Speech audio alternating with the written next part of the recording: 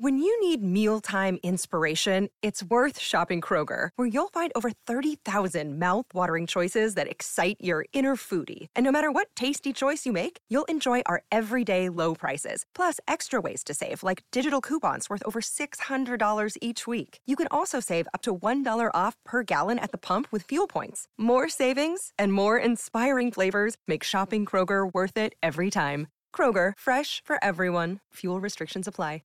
Are you concerned about equality and fair treatment for African Americans? Do you believe in a future where our communities are safe from both crime and over-policing? President Biden's administration is making major decisions, and we need your voice to be heard. The proposed ban on menthol cigarettes is in its final stages of approval, and Black and brown law enforcement executives have said it could have dire unintended consequences for African Americans. The clock is ticking. Call President Biden at 202-456-1414 and ask him to stop this proposed menthol rule. The ban on menthol could lead to an illicit market and increased crime in our communities. Call President Biden and demand that he halt the ban on menthol until there's a review of the investigative findings. Let's make sure that over-policing and racial profiling come to an end. Call President Biden at 202-456-1414. Tell him to stop targeting African Americans with a menthol ban. Time is running out. This message is paid for by Alliance for Fair and Equitable Policy. The views expressed in the following program are those of the participants and do not necessarily reflect the views of Saga 960 AM or its management.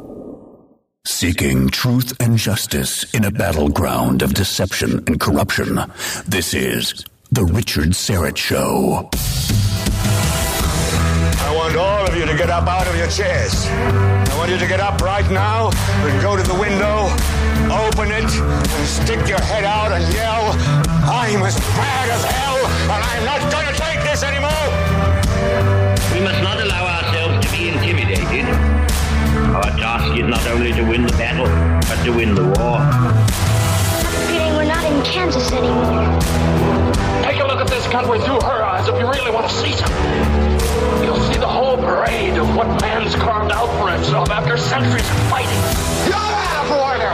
You're out of order! The whole trial is out of order! You have meddled with the primal forces of nature! And you will atone. Hey there. This is your Mad Prophet of the Airwaves, and welcome once again to Radio Free Canada. News, notes, and opinions from the underground for Tuesday, October 18th, in the year of our Lord 2022. Website, richardsyrettshow.com, therichardsyrett.show.com. Actually, either works. richardsyrettshow.com or just richardsyrettshow.com. You can listen to previous episodes. You can email me through the contact page, and you can learn more about the show and my cast of regular contributors. TheRichardSyrett.show.com. Big announcement again coming Monday about the show, next Monday. And then the change, which I will announce next Monday, will be implemented next Tuesday when I broadcast live from the luxurious News Talk Saga 960 studio in Etobicoke. Jacob, you were right again. You called it on yesterday's show. The Leafs going down to defeat against the lowly Arizona Coyotes. The Leafs never seem to be able to lower themselves to the occasion. Is that, I don't know, rise to the occasion? They're playing these lesser teams and just playing horribly. Although that was a terrible call, I thought, by the official in the dying minutes of the game when a Leaf goal was disallowed, would have been the tying goal. That was not a hand pass to Mitch Marner from Morgan Riley, in my estimation. However, the Leafs made a valiant effort to come back, but it wasn't enough. Now, if they had played the first 50 minutes the way they played the last 5 minutes, the game would have been very different. The outcome would have been very different. However, hopefully that's not a harbinger of things to come for this team this season. Ontario's municipal election just days away, October 24th. That's next Monday for city councils and school trustees across the province. Now, British Columbia has already had their municipal election. And hopefully the results out in Lotus Land are a harbinger of things to come here in Ontario next week.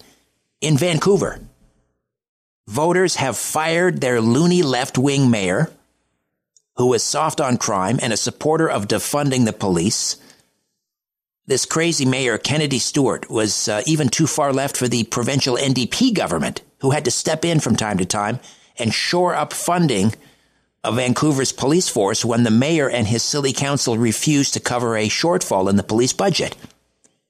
Now the old mayor is gone, Stewart is gone, and Vancouver has just elected Ken Sim, who put crime, policing, and public safety at the forefront of his campaign. Sim is promising to hire 100 more cops. And his new movement, it's a party, really. It's called A Better City. And they ran he ran under that banner, but also city councillors ran under a Better City banner. Parks board members, school trustees all ran under the A Better City banner, and they won. A Better City, headed by new mayor Ken Sim, has taken over city council, the parks board, and the school board. A huge victory. If this can happen in left-wing Vancouver, it can happen across Ontario. And there were similar outcomes in the nearby suburb of Surrey, BC, and in Kelowna, which now has the highest per capita crime rate in Canada. People are waking up. They've had enough of the failed, miserable, dystopian policies of the morally and intellectually bankrupt left in this country. Let's pray it happens here in Ontario in less than a week. On yesterday's show, I was wondering why our radical progressive premier, Doug Ford, a.k.a. Tommy Boy, is not being subpoenaed to appear at the Emergencies Act inquiry in Ottawa, especially since he has repeatedly bragged that he stood shoulder to shoulder with the Prime Minister. And Dougie has been given a pass, when in fact he was responsible for the lockdowns and the vaccine passports and the school closures, which he did, which did incalculable damage to students and businesses and people's lives. He did that. And he enacted his own version of the Emergencies Act, which was made permanent. Of course, Ford fooled all of us conservatives when he took over as leader of the PC party. He fooled a lot of us, most of us. He really talked the talk back then, remember? Now, somebody dug this bit of audio up, and it was sent to me by a listener, Kimberly. Thanks for this, Kimberly. This is the old Doug Ford. Justin Trudeau, number one, in my opinion, he's totally incompetent to be Prime Minister. God bless the teachers, because I love the teachers. He was a drama teacher for a year, and he's going to be the Prime Minister? You have to be kidding me. You put his resume up against the Prime Minister's, you go to any company in the world, Justin Trudeau couldn't even be the floor sweeper, not to mention the Prime Minister. You have to be kidding. You look at his resume, it shows that he's weak. Now, to be fair with the Liberals, I wouldn't say that about Jean Chrétien. I wouldn't say that about Paul Martin. I'm saying this about Justin Trudeau is not competent to run this country and be responsible for your hard-earned tax dollars. That was the old Doug Ford, I guess, when he was trying to become leader. He was trying to fool conservatives, and he was talking like a conservative. Now contrast that with the new Doug Ford, whose best friend is the Prime Minister. I'm wondering why you are not one of the people who's testifying at this inquiry, but also if you can think back to February, do you think that the federal government was justified in using the Emergencies Act to lift the occupation of downtown Ottawa? Well, we have some of the top officials with the OPP testifying, and yes, I stood shoulder to shoulder with the Prime Minister. These folks were camping out. Everything from whirlpools, disrupting downtown, Everything from whirlpools. Oh, the horror. That's the new Doug Ford. What happened to Doug Ford? What happened?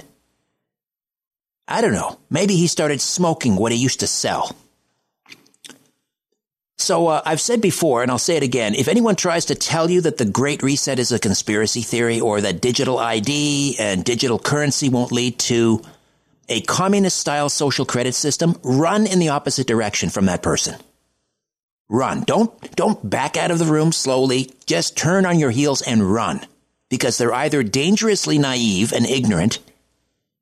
In other words, they don't read, they don't follow the news, or they're straight out lying to you. So run. The Great Reset is real, digital currency is coming and is very, very bad. In an article from the Epoch Times by Catabella Roberts, here we go. The International Monetary Fund, that's the IMF, ever heard of them? They've said that central bank digital currencies, CBDCs, could potentially allow a government to control what people spend their hard-earned cash on. Speaking at the IMF World Bank annual meeting on October the 15th, Deputy Managing Director Bo Lee said that a CBDC, again a central bank digital currency, could improve financial inclusion through programmability. Programmability. A CBDC can allow government agencies and private sector players to program, to create smart contracts, to allow targeted policy functions, Lee explained. For example, welfare payments, for example, consumption coupons, for example, food stamps. By programming CBDC, that money could be precisely targeted for what kind of people can own and for what kind of use this money can be utilized, like food. In other words, a CBDC would give the government the ability to make sure that people are only spending their money the way they're supposed to. How are they supposed to? However the government tells them to. Bo Lee, who stepped into the role of Deputy Managing Director at the IMF on August the 23rd, 2021, added that by allowing the government to precisely target what people need, this will enable said government to, quote, improve financial inclusion. However, his comments were quick to garner a reaction from experts, including Nick Anthony, policy analyst at the Cato Institute Center for Monetary and Financial Alternatives. Anthony wrote on Twitter that IMF executives' comments revealed how a CBDC would allow the government to precisely control what people can and cannot spend their money on. A final note here, a footnote. Prior to joining the IMF, Lee worked for many years, wait for it, at the People's Bank of China. There. Pretty hard to ignore that. I'll just leave that right here. Coming up on today's show, Waterloo Region District School Board, one of the most woke, one of the most dysfunctional school boards anywhere. And Ahmed Kassed is running for a school board trustee there because he's concerned about publicly elected trustees being silenced without a reason provided to the parents, teachers being negatively impacted when they speak out about the age appropriateness of some books in school. He joins me last order of business in hour 2. Brad Hunter, crime reporter with the Toronto Sun and best-selling true crime author, will be here, also hour 2, to discuss the case of a sex offender who self-identifies as a woman and who has now been arrested for allegedly attacking a woman in a woman's shelter in Parry Sound. Like we didn't see this coming. Ruth Gaskowski is our homeschool advisor. She has a remarkable story about how a deer killed by a car left on the side of the road turned into a wonderful lesson for about a dozen homeschool children. More details from yesterday's Emergency Act inquiry in which Ottawa city manager let the cat out of the bag, and it's not good news for Trudeau and his cabal, his cabinet.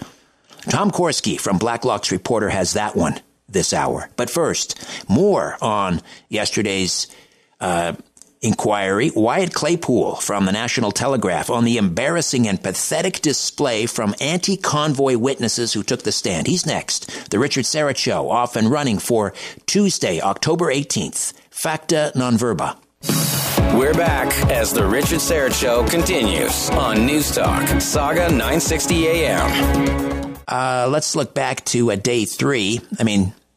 This inquiry into the Emergencies Act is going to run right into November, it looks like. But yesterday was a most interesting day, although kind of a clown show, not looking good for the Liberals, even though most of the witnesses so far have been anti-convoy activists and bureaucrats and politicians.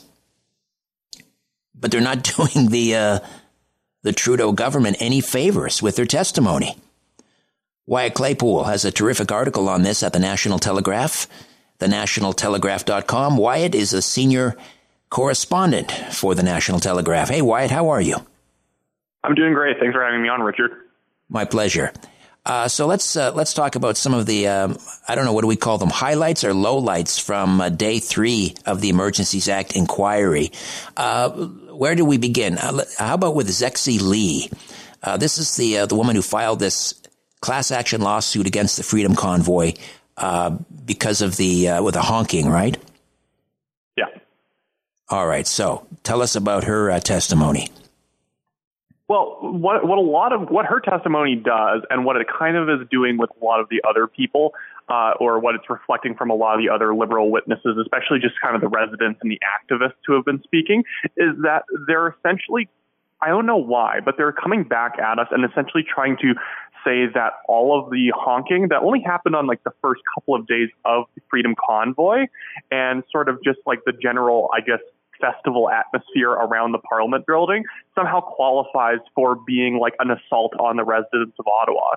And this is why in my article that I wrote a couple of days ago on just the first 2 days of the Freedom Convoy, this is why it is not going well for the Liberals, because I think that they assume people like Zexi and some of the other Liberals who are testifying up front, like some of the more municipal officials and residents, were going to sort of prove the point that the Freedom Convoy is bad. And then when Trudeau testifies, he just throws his hands up in the air and says, well, you heard what everyone else said. It was awful. I had to do it. But they're only proving that they just have these kind of upper middle class, overprivileged urbanite complaints about the Freedom Convoy and really nothing else. Right. A lot of, as you say in the title of the article, Anti-Convoy witnesses whine about Uber Eats and microaggressions at Emergencies Act inquiry. And we'll get to the Uber Eats and the microaggressions in a moment from fluently bilingual Ottawa City Councillor Matthew Fleury, who suddenly claimed that he doesn't understand the nuance and the specificity of our language. We'll get to that in a moment. But getting back to Zexi Lee, was she the one that claimed that she had to sleep with a mask on because of the fumes from the diesel trucks? Yeah, that's exactly the person it was. And I believe she's also a Liberal Party activist as well. And her lawsuit as well doesn't even make sense, because in her injunction that she filed, they actually got the honking to stop, which demonstrated that her own legal action had already fixed all the problems that she had faced. But now she's doing this weird class action lawsuit where she's claiming that somehow the Freedom Convoy had ruined all of the businesses around Parliament, or had basically disrupted the economy, even though, frankly, the entire economy had been shut down around that area since 2020 because of the woke left-wing Mayor Jim Watson essentially forcing everyone to stay in lockdowns. But then suddenly it's the Freedom Convoy's fault when the convoy shows up and wants to purchase services from all these businesses. Exactly. And then they were complaining, they were putting tables outside of restaurants and giving away free hot dogs. It was worse than the I don't know, the final days of Kabul or something. It was just ridiculous. Wyatt Claypool is a senior correspondent with the National Telegraph, and he'll stay with us. We'll take a quick time out, come back, and continue to discuss the whiners taking the stand at the Emergencies Act inquiry up in Ottawa. Stay with us. Let's get back at it on News Talk, Saga 960 AM. It's the Richard Syrett Show. Wyatt Claypool, senior contributor with the National Telegraph. Support independent media, thenationaltelegraph.com. All right, so Ottawa City Councillors Matthew Fleury and Catherine McKenney, who is also running to replace Jim Watson as mayor in Ottawa, took the stand.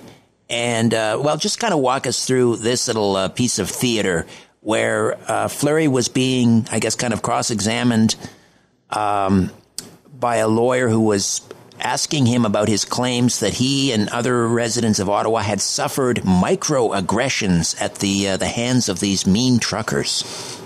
Yeah. So it was really ridiculous, because Matthew Fleury, like everyone else, was allowed to submit evidence to the actual commission before his testimony that was going to be cross-examined.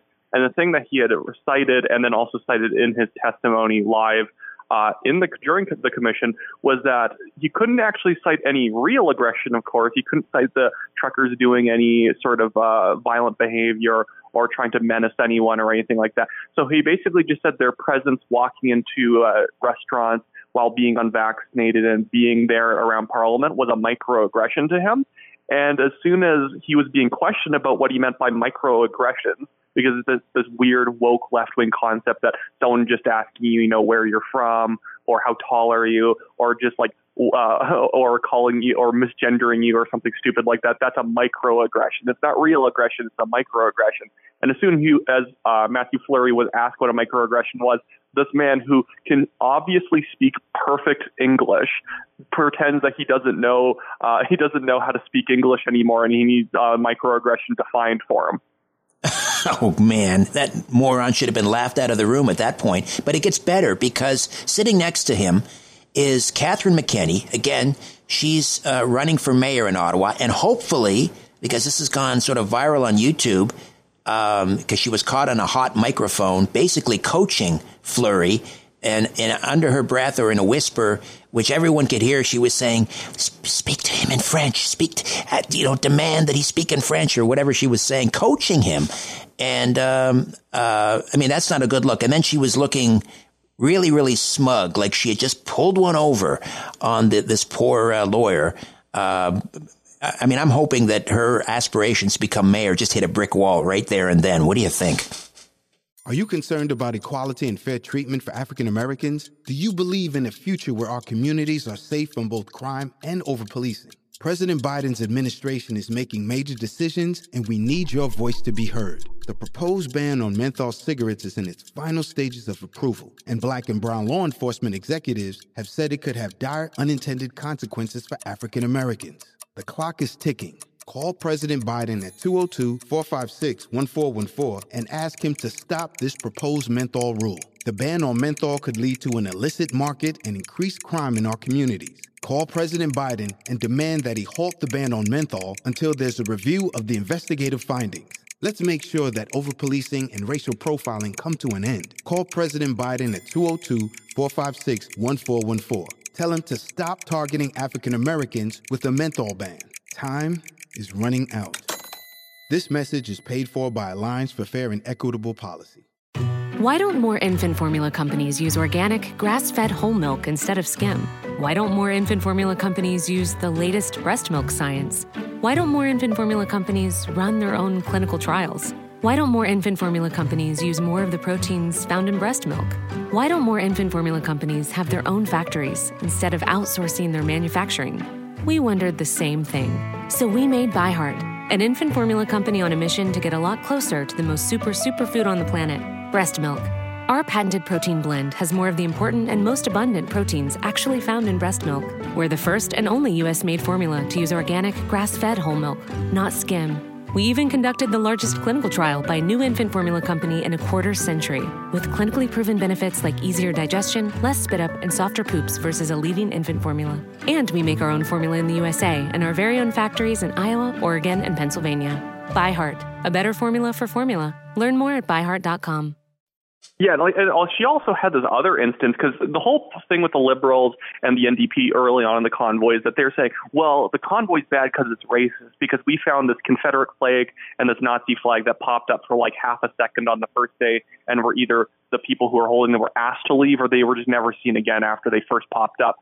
And she was also asked, Councillor McKenney, who's running for mayor, was asked, well, weren't you at a counter protest where someone was holding up a sign that said gas the unvaccinated? And she just pretends that she's stupid to the idea that had ever happened, and she doesn't know anything about it. But by her own standards, she's a bigot against people who are unvaccinated. And I'd also note that there were communist flags at all those counter protests she was attending too. So I guess that based on her own standards, she's now a communist who supports all the people that the communist regimes around the world have murdered.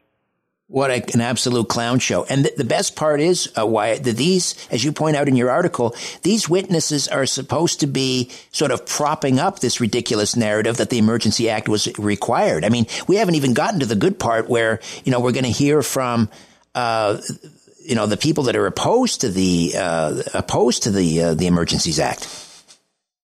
Yeah. The thing is that this is all supposed to be the sort of wedge that breaks the narrative that the Freedom Convoy was peaceful. So it sets up Justin Trudeau and Chrystia Freeland and Omar Al-Ghabra to basically said, well, of course we had to do what we did. Don't you see all the crazy stuff that was going on? And again, these people didn't just sort of mail in their evidence submissions and their testimony. These people probably prepared for it quite heavily. And the fact that you have a liberal activist in Ottawa thinking that it's a good idea to cite the fact that Uber Eats might have been down for a couple of seconds during the Freedom Convoy, despite the fact that people literally around Parliament were calling Uber Eats to have them deliver food to the Freedom Convoy area. They thought this stuff was going to sell, and it's not. Uber Eats was down for a couple of seconds. There's that, and of course, Premier Ford, a.k.a. Tommy Boy, talking about, they had whirlpools and everything. They had hot tubs. Oh, the horror. This is as good as they've got? My word. It's embarrassing. It's transfer embarrassment. I almost feel bad for them. It's so pathetic, but not quite. Wyatt Claypool, senior correspondent for the National Telegraph, thenationaltelegraph.com. Wyatt, great job, great article. Thank you so much, my friend. Yeah, have a great one. Richard, thanks for having me on. All right. When we come back, more on the Emergency Act inquiry. Tom Korski from Blacklock's Reporter will be here. And this should be like front page news. Front page news, the city manager in Ottawa basically admitting that they had negotiated an end to the, getting the truckers out of the residential areas in Ottawa like days before the Emergency Act was enacted. Days before.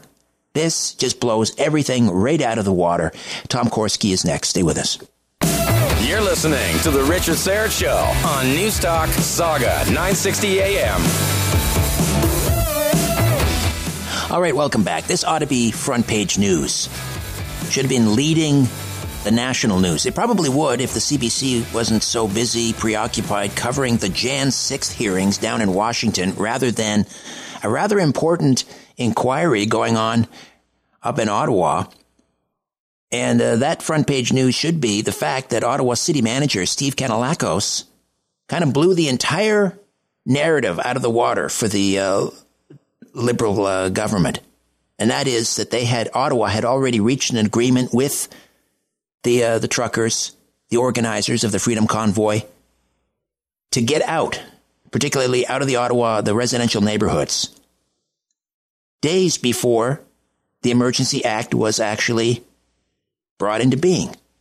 Tom Korski is the managing editor with Blacklock's Reporter, and he joins us now. Hey, Tom, how are you? I'm well, thank you, Richard. This to me is, this is absolutely devastating for the Trudeau Liberals and their whole case, wouldn't you say?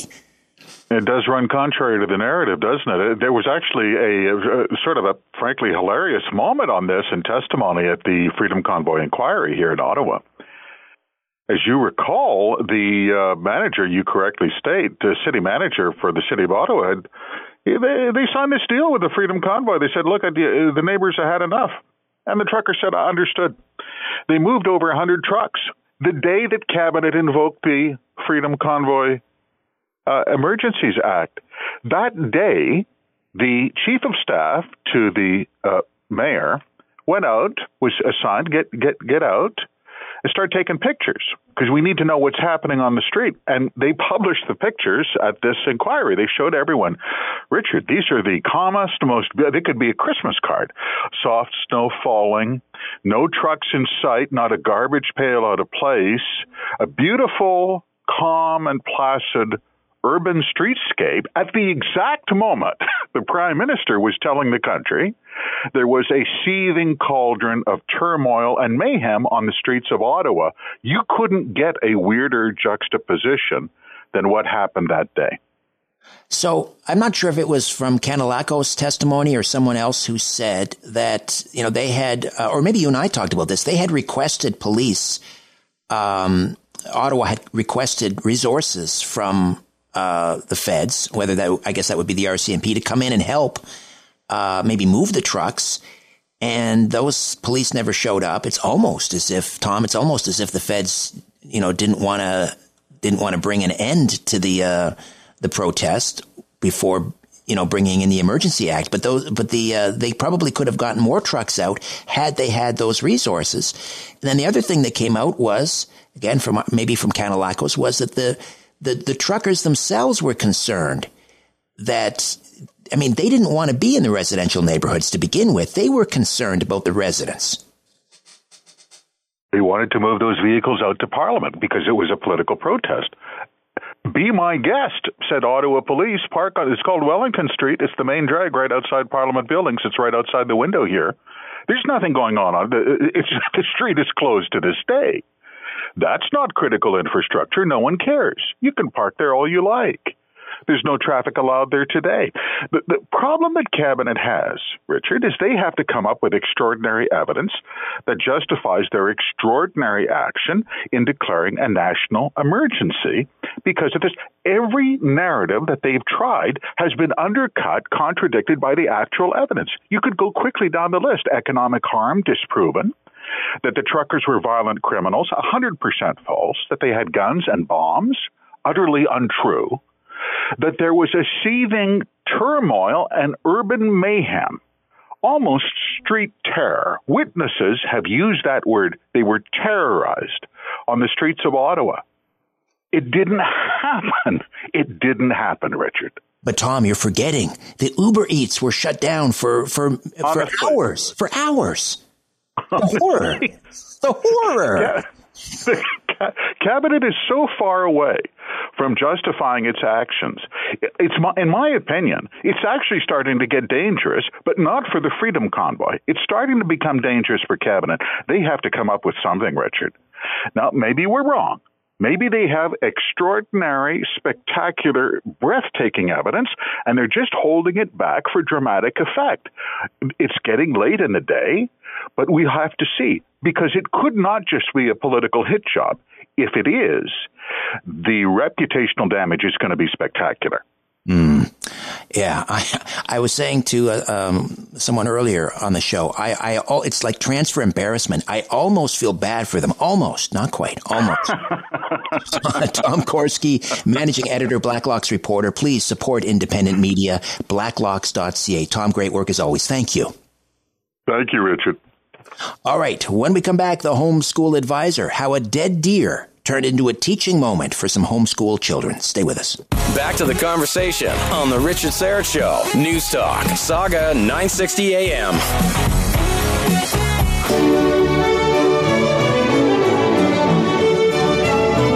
The Homeschool Advisor on The Richard Syrett Show. All right, welcome back. You know, one of the perks of homeschooling, and I've learned this, is that you can adjust your schedule and take advantage of unique learning opportunities when they come your way. And wow, what a unique learning opportunity came Ruth Gazgovsky's way. And she joins us now, the founder of humanitasfamily.net. Hey, Ruth, how are you? Excellent, Richard. Thanks for having me. All right, so tell us the story. What happened? All right, so a week ago I got a message from my friend who lives down the street, and she had come across a deer that had been hit early in the morning and left to lie on the side of the road. And she knew it had been there just less than an hour and promptly moved it with a trailer to a nearby friend's property and invited our little homeschool network here to come and join in the butchering. And before people think, oh, great idea, let's go get some roadkill, I actually wanted to just ascertain that I wasn't giving you wrong advice here. So generally the laws on collecting roadkill vary in Canadian provinces and territories, but the one constant is you can't sell it. But in most cases, you can keep the carcass without approval, but you may have to register it. So just check your details wherever you live before you kind of undertake such an adventure. But the great thing was that we had a homeschool father who was able to rearrange his work schedule to come for the butchering. He's an experienced hunter, and all in all, we had around 15 kids that had gathered on very short notice to learn how to process a deer from start to finish. Wow. And so, I mean, were the kids a little, maybe, dissecting a frog is one thing, but watching somebody gut and field dress a deer, I mean, that's something else. Were they a little squeamish at first? Well, my 10-year-old at first was a bit apprehensive when he thought of the idea, and he thought it might be a bit gross. And some parents may even think, gee, isn't this traumatizing for a child? And I would have to say it's actually more worrisome for a child to reach adulthood without never having seen the sacrifice it takes of an animal to keep us fed and healthy. So I think, the squeamishness is outdone by the actual worth you get from the experience. And as the kids got going, all of the kids were invited to lay into the work by lifting and moving the deer. And when our experienced hunter friend cut the deer open, the kids quickly learned about, the smell of the internals and got a yum yum. Look. Well, it made us all step back. But you know what? This is an experience you do not get in the freezer section at the grocery store. That's true. And you get a close look at all the organs. It's very different from the clean pictures in books. And it was an anatomy lesson of the most real kind, to really see, like my son was saying, wow, I didn't realize there's so many veins and that it's all attached like this. And you would never get that sense from any book or even video that you might watch. True. So then what happens next after the internal organs are removed? What comes next in the butchering process? Right. So that's kind of when the knife skill began. So they were able to kind of hoist the deer up on the back of a pickup truck on a hook. And two of the young boys, they were just, I think, 11 and 14-year-olds. They were very experienced hunters already because of their father. And they instructed the others in how to separate the hide. So they each had a turn with, the legs had to be sawed off, knives sharpened.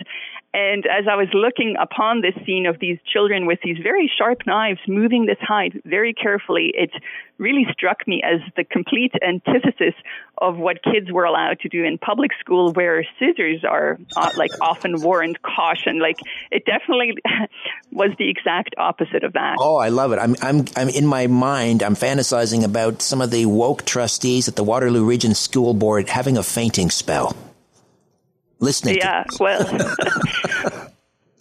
but I think the great thing is that the longer they worked, because this takes a long time. It's not a quick activity that like a paper and pen activity that you can be done in 20 minutes. This was a long process. And the longer they were involved, the more comfortable they got and the more confident they felt, until they were readily kind of separating portions of meat and learning about what are the best cuts and removing the silver skin of the cuts, and then preparing portions for everyone to take home and freeze.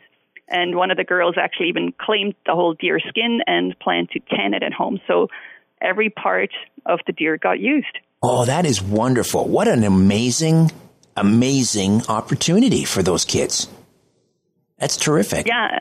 I think it was a very unusual experience, and I asked my sons today about, what did they kind of, when reflecting back on it, they were saying like one of the coolest things that they had ever encountered to be able to, actually process a deer and to use knives in this way and to really see what it was like to process meat, and it made it seem much more kind of precious to them. And I think I kind of could sense, especially in the younger one, a real sense of kind of accomplishment and pride. And it reminded me of these coming-of-age rituals that used to be part in many cultures and traditional cultures that connect you to nature in a very direct way. Yes. I mean, this is Canada, for God's sakes. I mean, this should be a rite of passage for all children. We are a land of a country of, drawers, or what's the word? Hewers of wood and drawers of water, or whatever the saying is. And our ancestors, it should be in our blood, living off the land and so forth. This should be, I think, just essential for every child. Yeah, and I think, whenever parents do have an opportunity like this, to actually really allow the kids to be fully involved and not just to have them as passive observers on the side, but to really let them get in there and to be part of this traditional practice of hunting or butchering and instructing them in proper use of these tools. Because it's not just unique, it's an essential survival skill, and it's definitely something that has been almost totally forgotten in the public school system. Well, I applaud you and all of the homeschooling parents and the children, the homeschool students that took part in this. I think it's a brilliant exercise, and the fact that you all seized upon this opportunity, I think is just wonderful. Well done, Ruth. And again, The website, let's draw people their attention to the website, humanitasfamily.net. HUMANITAS. HUMAN, like human, ITAS, humanitasfamily.net. And we'll talk again next week. Thank you so much, Ruth. Talk to you then. Bye-bye. Bye-bye. All right, hour 2 awaits. Speaking of the Waterloo Region School Board, we'll speak with a public school board trustee candidate for Waterloo Region. Ahmed Kassad will be here, and he'll tell us why he's running. And also, crime reporter with Post Media, Brad Hunter, will be here to tell us about this male sex offender who self-identifies as a woman, worms his way into women's shelters, and then allegedly attacks the women. That's all coming up, part and parcel of hour 2, right here on The Richard Syrett Show. Don't go away.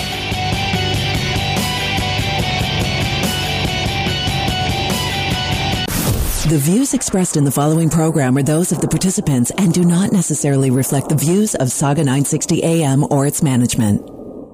Seeking truth and justice in a battleground of deception and corruption. This is The Richard Syrett Show. I want all of you to get up out of your chairs. I want you to get up right now and go to the window, open it, and stick your head out and yell, "I'm as bad as hell, and I'm not going to take this anymore!" We must not allow ourselves to be intimidated. Our task is not only to win the battle, but to win the war. I'm feeling we're not in Kansas anymore. Take a look at this country through her eyes if you really want to see something. You'll see the whole parade of what man's carved out for himself after centuries of fighting. You're out of order! You're out of order! The whole trial is out of order! You have meddled with the primal forces of nature! And you will atone. Hey, welcome to hour 2 of The Richard Syrett Show. And again, be sure to check out the website, therichardsyrett.com. therichardsyrett.com. If you missed hour 1, you missed a lot, but don't despair. Still plenty of great programming coming your way. Last order of business. We'll turn our attention to the Waterloo Region District School Board, arguably one of the most woke and dysfunctional public school boards in Ontario. And Ahmed Kassad is running for school trustee there. Are you concerned about equality and fair treatment for African Americans? Do you believe in a future where our communities are safe from both crime and over-policing? President Biden's administration is making major decisions, and we need your voice to be heard. The proposed ban on menthol cigarettes is in its final stages of approval, and Black and brown law enforcement executives have said it could have dire unintended consequences for African Americans. The clock is ticking. Call President Biden at 202-456-1414 and ask him to stop this proposed menthol rule. The ban on menthol could lead to an illicit market and increased crime in our communities. Call President Biden and demand that he halt the ban on menthol until there's a review of the investigative findings. Let's make sure that over-policing and racial profiling come to an end. Call President Biden at 202-456-1414. Tell him to stop targeting African Americans with a menthol ban. Time is running out. This message is paid for by Alliance for Fair and Equitable Policy. And he's concerned about the way certain trustees have been censored and silenced by the school board, and also about the availability, or let's say the age appropriateness of certain materials available in the library in the Waterloo Region's schools. Ahmed Kassad will be here. Brad Hunter, Post Media crime reporter and true crime author, will be here. We'll talk about this sex offender who self-identifies as a woman and made a trip up to Parry Sound, somehow, I think we know how, talked his way into a women's shelter, or a homeless shelter for women, where he allegedly attacked a woman. Like we didn't know this was going to happen at some point. Brad Hunter will be here. Earlier on, I was talking about the IMF. Someone at the IMF talking about how central bank digital currency could be used essentially to control the way people spend their money. And we've been talking a lot about this on the program. I'm thinking my next guest might have something to say about that as well. We'll get into blockchain and cryptocurrency. Kyle Kemper is a strategy, vision, marketing advisor for Raise Finance and the author of Canadeo, How We Return Power to the People, and also The Unified Wallet, Unlocking the Digital Golden Age. But he also happens to be, of course, half-brother to the Prime Minister. Kyle Kemper, welcome to the Richard Syrett Show. How are you? Richard, I'm doing well, thanks. Thanks for having me on. My pleasure. You've been, your criticism of your half-brother, the Prime Minister, pretty public about it. Does that make for awkward family gatherings? Well, there haven't been many family gatherings since the great COVID dystopic play that split families all across the planet.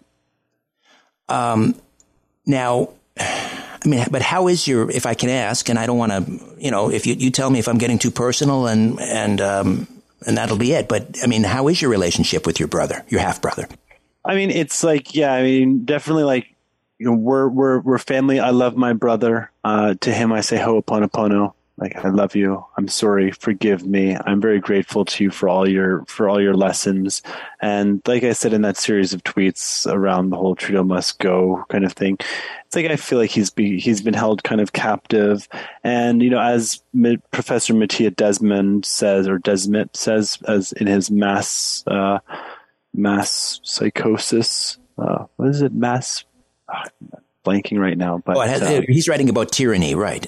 Writing about tyranny, but also it's those who are actually purporting it or helping enable it are actually underneath the spell of it as well, are suffering from mass formation and mass hypnosis. And so I really believe that Justin, he might feel it, but talking about specific people doesn't really advance us. It just helps. It just leads us to bickering back and forth and getting into more kind of divisive identity politics. That's one of the things that annoyed me about the trucker rally was so there was one of the first trucks that showed up had the big F Trudeau sign on it, right. And it was professionally done.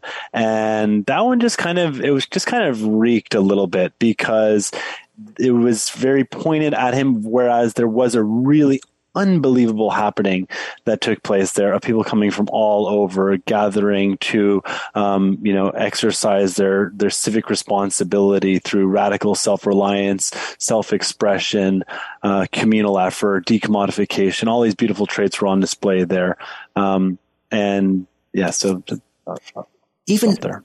No, I understand. Even before COVID, though, was there a point where maybe your worldviews sort of forked away? Yeah, I've been, I was attending 9/11 investigation seminars in the early 2000s, questing for truth around that. I was a critic of the SPP protest where the Syrett de Quebec used agent provocateur to infiltrate and try and bring violence upon civically engaged, peaceful, loving Canadians who were just trying to stand up against, the shadow North American Union that was being set up in the background.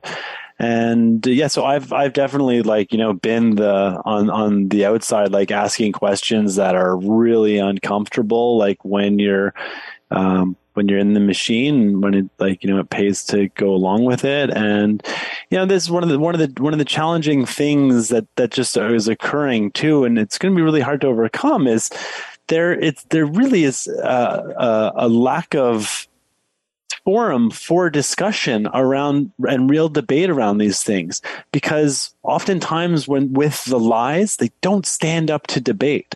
It's why can't we have a qualified discussion about, climate change, as opposed to just saying the debate is the debate is over. We must just move on. No. The debate's on. It's even 9/11.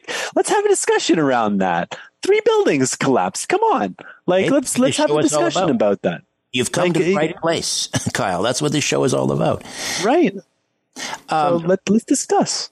When you mentioned CBDCs, you mentioned, and you're covering a lot of topics right now. So, kudos to you. It takes a lot to understand all that's taking place. There's a lot of mixed up energies going on, and to find peace moving forward right now is a challenge. But kudos to you, Richard, for being a breath of. Well, I want to just ask you one more question about your half brother, and then we'll take a quick timeout. And I do want to ask you about your work with blockchain and cryptocurrency and so forth. But when people talk about Trudeau being under the influence of Klaus Schwab and the WEF, and then others will say in the lamestream media, "Oh, that's just a silly conspiracy theory." What are your thoughts? I mean, have you seen maybe a change in Justin? Do you believe that he has been unduly influenced by the WEF? Does it concern you? Well, I feel like the whole WEF is like the boogeyman is like kind of a new thing. Before it used to be the CFR and the Bilderberg and the Trilateral Commission, which are like in now the World Economic Forum, which is really just an annual conference. And yeah, it has like real people. And Klaus Schwab, I mean, he looks like Dr. Evil. So it's so ridiculous. Like it almost seems like, the energy is again being tried to be pushed, like misdirected at him, just like all this energy is being misdirected at Justin. Justin, you think he's writing the policies? You think he's actually making the decisions that are happening? Like I think we should have questions around that, and I don't see that happening. Does he feel trapped, do you think? I mean, I fight for freedom, and I fight for I want to support Justin's freedom as well. Yeah, fair point. Kyle Kemper, he's got an entire crew around him, an army of people watching his every move. How is that a great life? Kyle Kemper, strategy, vision, marketing advisor for Raise Finance and Prime Minister Justin Trudeau's half-brother. We'll take a quick time out, come back, and we'll talk about returning power to the people, the unified wallet, the name of your recent book, Unlocking the Digital Golden Age. Back with more of The Richard Syrett Show right after these. Welcome back to The Richard Syrett Show on News Talk, Saga 960 AM. Kyle Kemper, strategy, vision, marketing advisor for Raise, and also half-brother to Prime Minister Justin Trudeau. You also wrote a couple of books, Canadeo, How We Return Power to the People. Number 1, I guess this is maybe an ongoing series. Number 1, the stage is set. And you also wrote The Unified Wallet, Unlocking the Digital Golden Age. So where do we begin? Let's talk about your thoughts on cryptocurrency. Pierre Poilievre took a lot of heat for suggesting, people should look at cryptocurrency as a hedge against inflation. And then, of course, Bitcoin took a kind of a considerable hit, and everyone kind of piled on Pierre Poilievre. What are your thoughts on crypto? So I learned about crypto really early on. I presented to the Senate of Canada in 2014 when Bitcoin was at, I think, $200 or $300 per coin, and showed them how it worked. I think I really am a real proponent in alternative financial systems. We are in a digital age. I mean, we all have these Star Trek tricorders, in front of our eyes for between 2 and 8 hours a day, depending on how much you use them. But they are a piece of our lives. Digital money is going to become a part of our lives. The question is it going to be a digital money slavery system like a CBDC, or is it going to be an open public system like a Bitcoin, or a private system like a Monero or a Zcash? And ultimately, is money going to be like, one of the things about Bitcoin is it's a hedge against inflation? Sure. I mean, that's like if you're sitting around holding lots of Canadian dollars in an account, I don't think anybody should be really hoarding wealth. You should be activating the cash that you have towards like providing security via food, shelter, and your community, and investing your funds into those around you and into your community towards towards creating a higher standard of life for everybody around you, and yourself and family included, I think is a responsibility and, as a desirable outcome.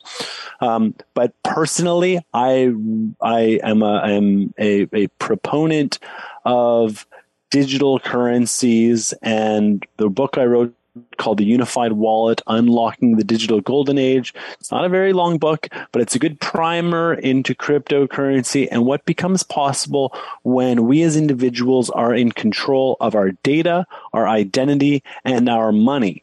When we hold on in the way that we used to have wallets that carried around our cards and our cash and all sorts of different things, and briefcases that held our contracts, and banks holding our titles and other and insurances, etc.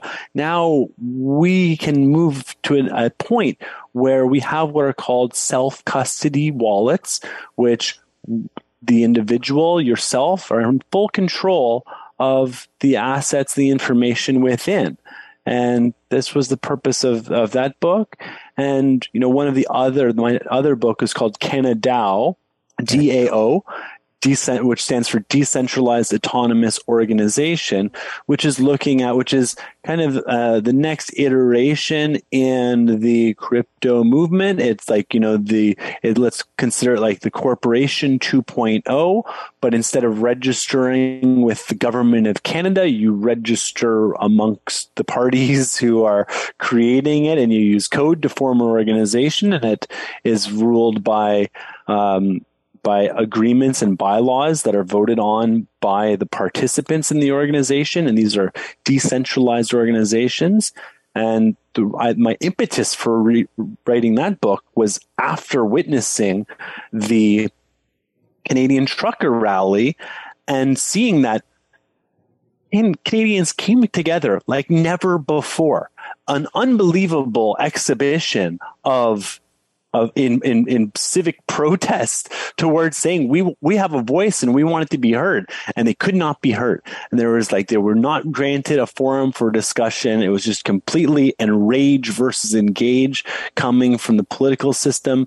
And so after witnessing that, and then after, instead of seeking a peaceful resolution, they brought in the jackboots and caused pain and hurt, and just got those images that they so desperately wanted of violence and screaming and fear and terror. It became clear that, look, our government, the political system, this representative democracy in Canada, it's not of the people, it's not by the people, and it's not for the people. It's of the party, by the party, for the party. And by party, I mean the party of the corporatocracy, which is, a mixed up, muddled up group of special corporate large interests that, dictate policy in Canada. And the Canadian people do not have a voice. Kyle, we're just about out of time. I'd love to have you back on at some point and talk some more about this, if you'd be good for that. Sure. Yeah. All right. And excellent. Thank you, Richard. I really appreciate it. This has been great. And to everybody out there listening, I hope you have a wonderful day. All right. Kyle Kemper, Strategy Vision Marketing Advisor for Raise Frictionless Capital, it's called. Also, Prime Minister Justin Trudeau's half-brother and the author of CanaDAO, How We Return Power to the People, and also The Unified Wallet, Unlocking the Digital Golden Age. All right, when we come back, Brad Hunter from Post Media, true crime author and crime reporter, will be here to tell us about the sex offender who IDs as a woman busted for an attack at a women's shelter up in Parry Sound. That story's next. Stay with us. The Bull Session continues on The Richard Syrett Show. News Talk, Saga 960 AM. All right, welcome back. Regular listeners to this program know that every Thursday we have a segment called In Defense of Women, where we talk about things like protecting women's sports, when we talk about a huge problem of male violent offenders suddenly self-identifying as female being transferred to women's prisons where they assault, rape female prisoners who in many cases have lived incredibly horrible lives, abused at the hands of their husbands or boyfriends, etc. And so here we go. We didn't see this one coming. There's this character, Shane Jacob Green, a.k.a. Stephanie Green, self-identifies as a woman, makes a trip up to Perry Sound, talks his way into a women's shelter, and wouldn't you know it, now allegedly has attacked a woman, one of the female residents in that shelter. Here to tell us more, Brad Hunter, Post-Media crime reporter, and also a pretty popular true crime author, the author of Cold-Blooded Murder, Shocking True Stories of Killers and Psychopaths, and Inside the Mind of John Wayne Gacy, the real-life killer clown. Brad, welcome back to the show. How are you? Very well, thanks, Richard. How are you? I'm well, thank you. But this, like I said, this just really infuriates me that this is being allowed to happen. So tell us a little bit more about this character, Shane Jacob Green. Well, Shane Jacob Green, now known as, sometimes I guess known as Stephanie Green, he or she, whatever, they I always trip up on that anymore. Me too. In 2018, I mean, there's a long record there. In 2018, Green, who's 25 years old, sexually assaulted a 15-year-old McDonald's employee in the washroom at McDonald's, convicted, has done some time and whatnot, but now claims to be identifying as a woman. And in both Perry Sound, Strathroy, and elsewhere has shown up at women's shelters, which are for women who are, victims of domestic abuse or any number of sort of things. And these are, extremely vulnerable women. He's showing up at these shelters. And when he gets there, he says, he identifies as a woman.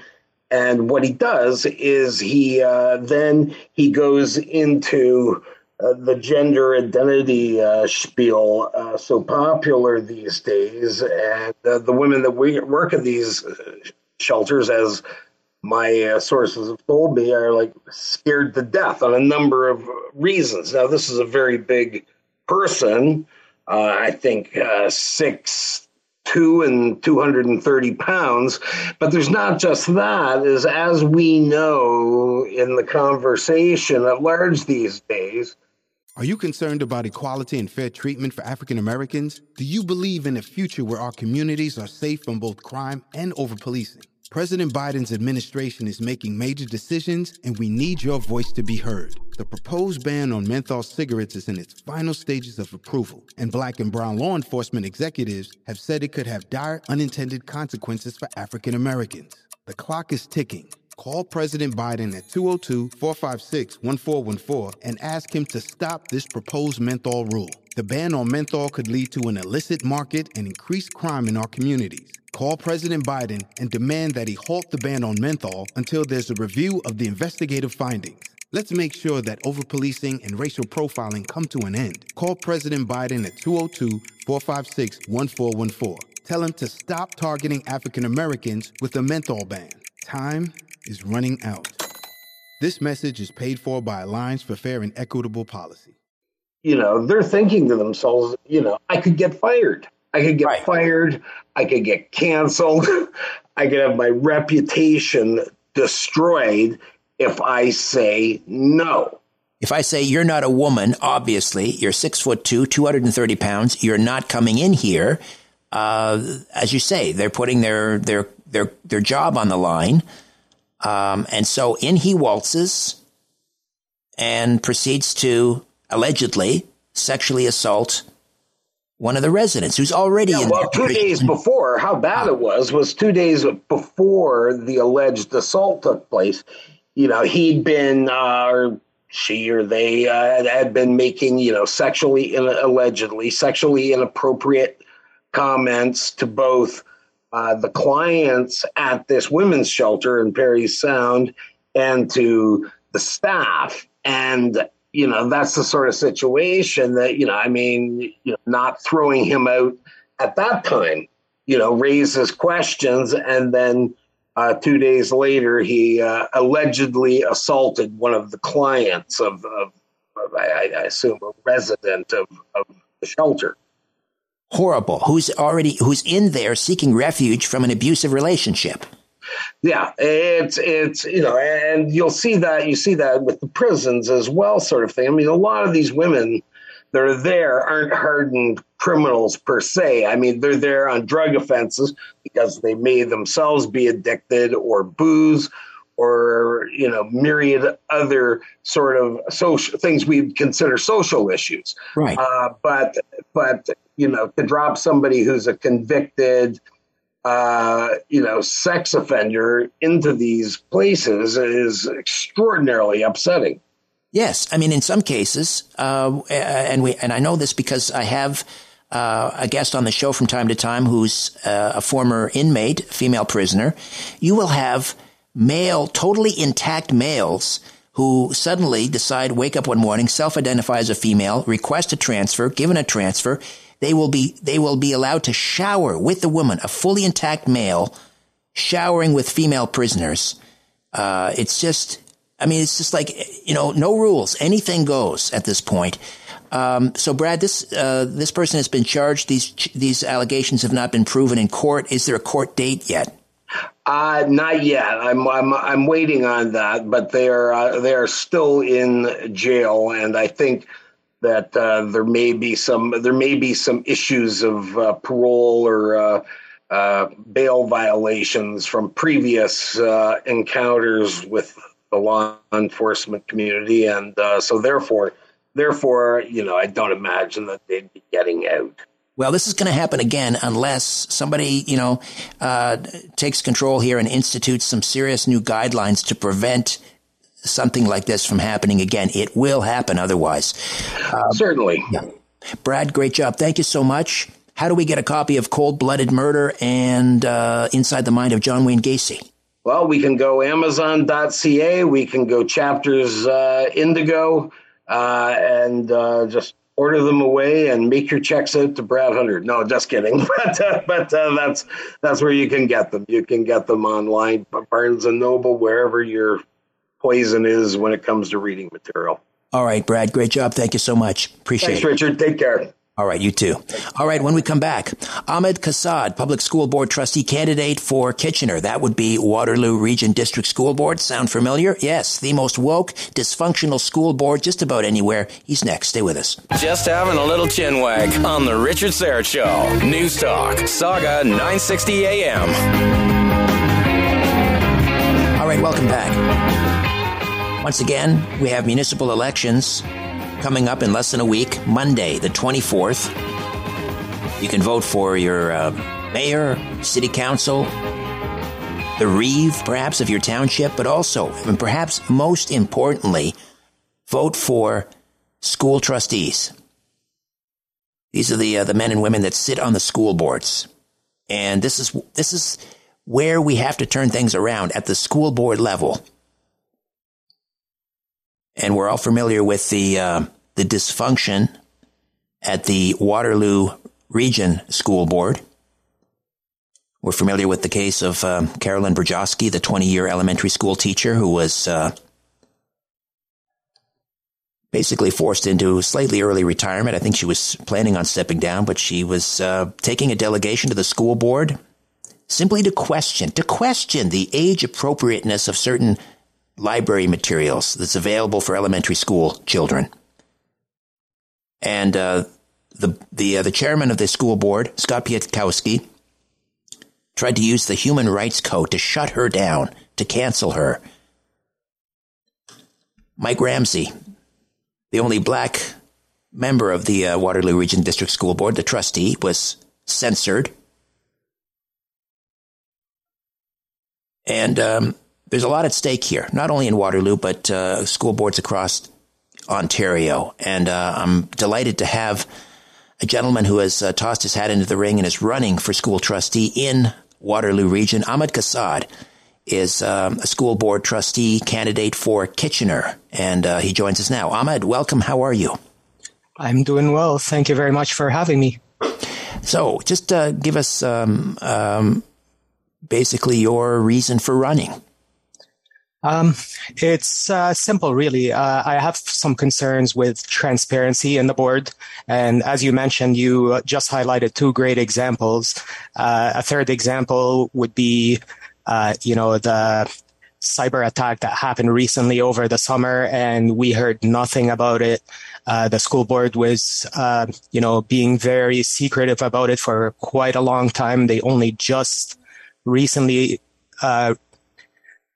released some information, and some of that information is still not, reassuring enough for the people who lost their data and lost their stuff. And basically all they got offered is 1 year of credit protection in return. So there's definitely a lot of examples of lack of consultation and lack of transparency and, undermining the public and undermining the parents and the decisions being made.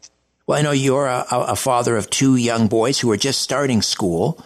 So obviously you have a stake in the system, as do many parents. But how do these school board meetings work? Because we've all seen these videos on Twitter where in the United States, angry parents, justifiably angry, getting up in front of a school board meeting and basically giving the trustees hell because of the, pornographic material that's being sent home or that's in the school libraries. I just don't see that happening here in Ontario. Are they not holding sort of open forum type meetings where parents can come and raise their concerns? So over the last little while, it has been just virtual, obviously, because of, the COVID protocols and all that stuff. So it's been just Zoom meetings that are held live for you to see on Twitter. I would like to see in-person meetings, obviously live streamed in the future, because that's really how you bring parents there and you bring the voices there and you ensure that maximum transparency. So how have you been treated by, let's say, your opponents? You're running for school board in Kitchener, part of the Waterloo Region District School Board.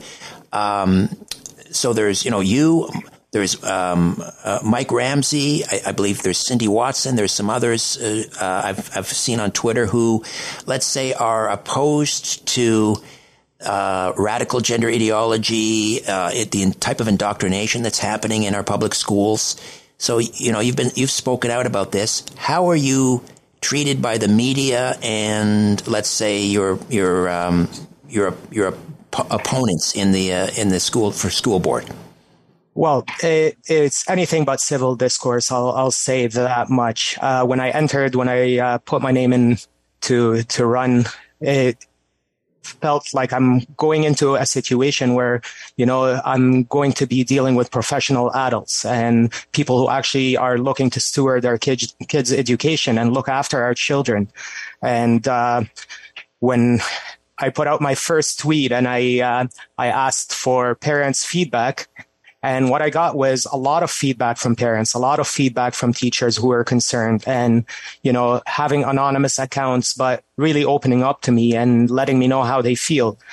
So the first concern that came into my mind is, why are these teachers and these parents all hiding?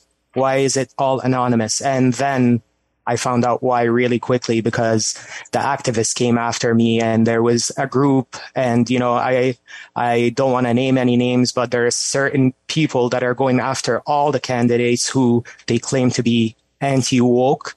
And they're basically just going after with all these nasty tactics, character assassination, vilifying you, twisting your words around and, throwing them back in your face. A lot of tactics that I wouldn't have even considered in my mind before coming into here. Yeah, the radical left, they play rough. They play rough. There's no question about it. They play to win. And for us conservatives who have sat on the sidelines for too long, because we just want to go to work, we want to go home, spend time with our families. And while we were doing that, the left is out there busy, orchestrated. They've got a 60-year head start on us.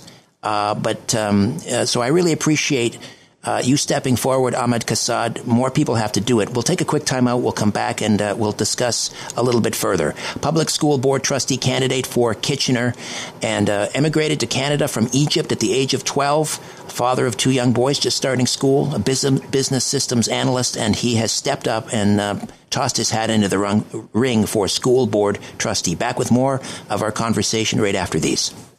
Let's rejoin the conversation on The Richard Syrett Show on News Talk, Saga 960 AM. Welcome back.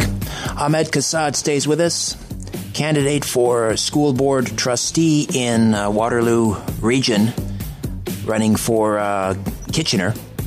And again, immigrated to Canada from Egypt, age 12. Business systems analyst, has 2 young boys just starting school.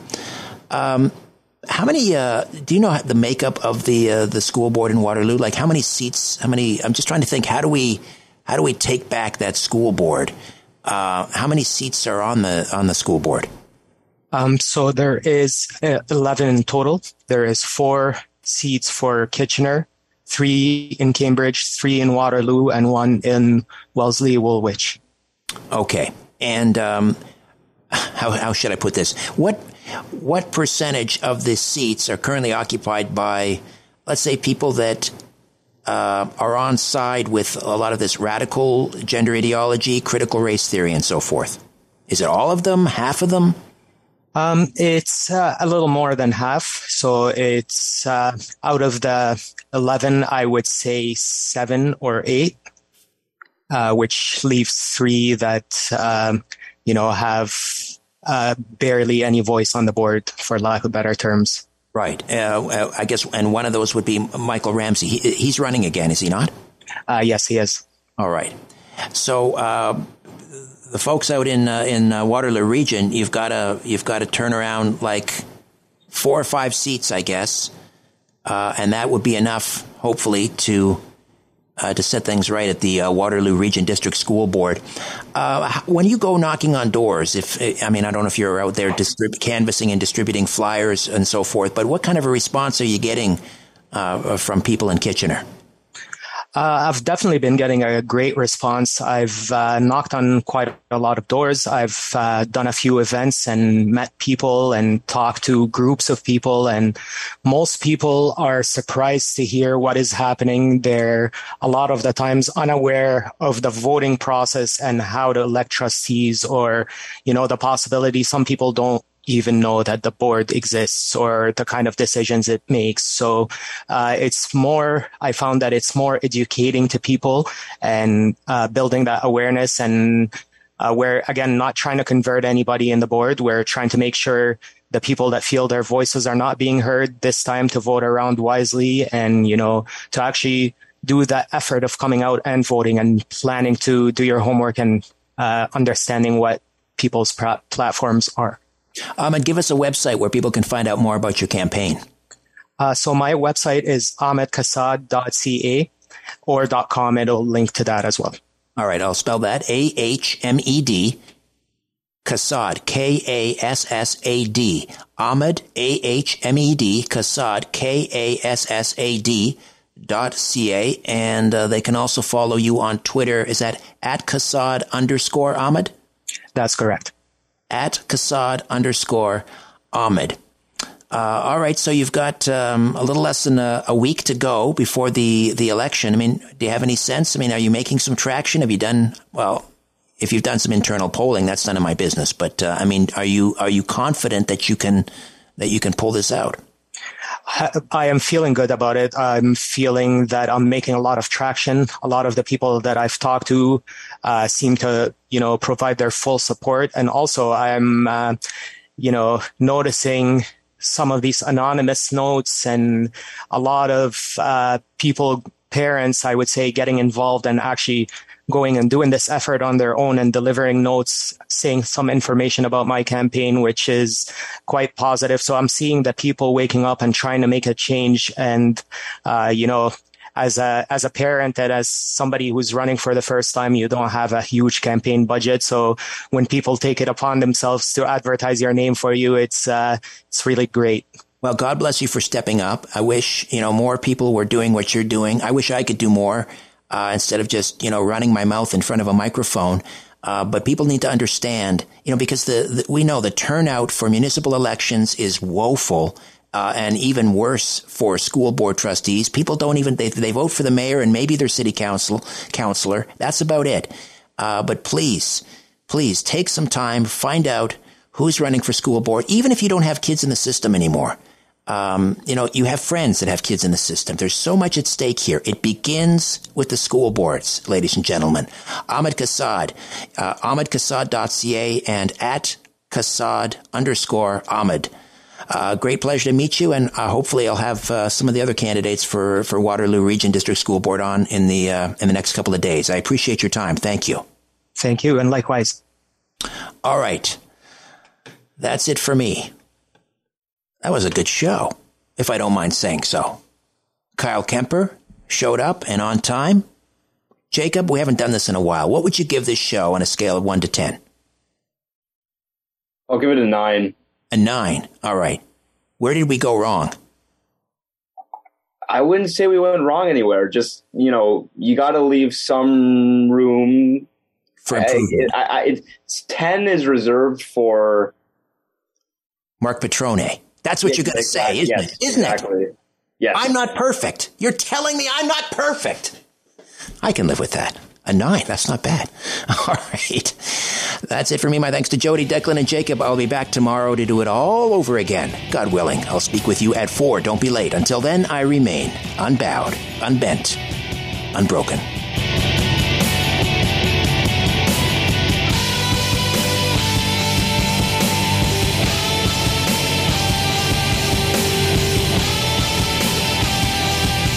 That's it. That's all. For more Richard Syrett Show, podcasts, blogs, and other stuff, go to saga960am.ca. Stop talking past each other and start talking with each other. We'll see you tomorrow afternoon at 4 on The Richard Syrett Show on News Talk, Saga 960 AM. Are you concerned about equality and fair treatment for African Americans? Do you believe in a future where our communities are safe from both crime and over-policing? President Biden's administration is making major decisions, and we need your voice to be heard. The proposed ban on menthol cigarettes is in its final stages of approval, and Black and brown law enforcement executives have said it could have dire unintended consequences for African Americans.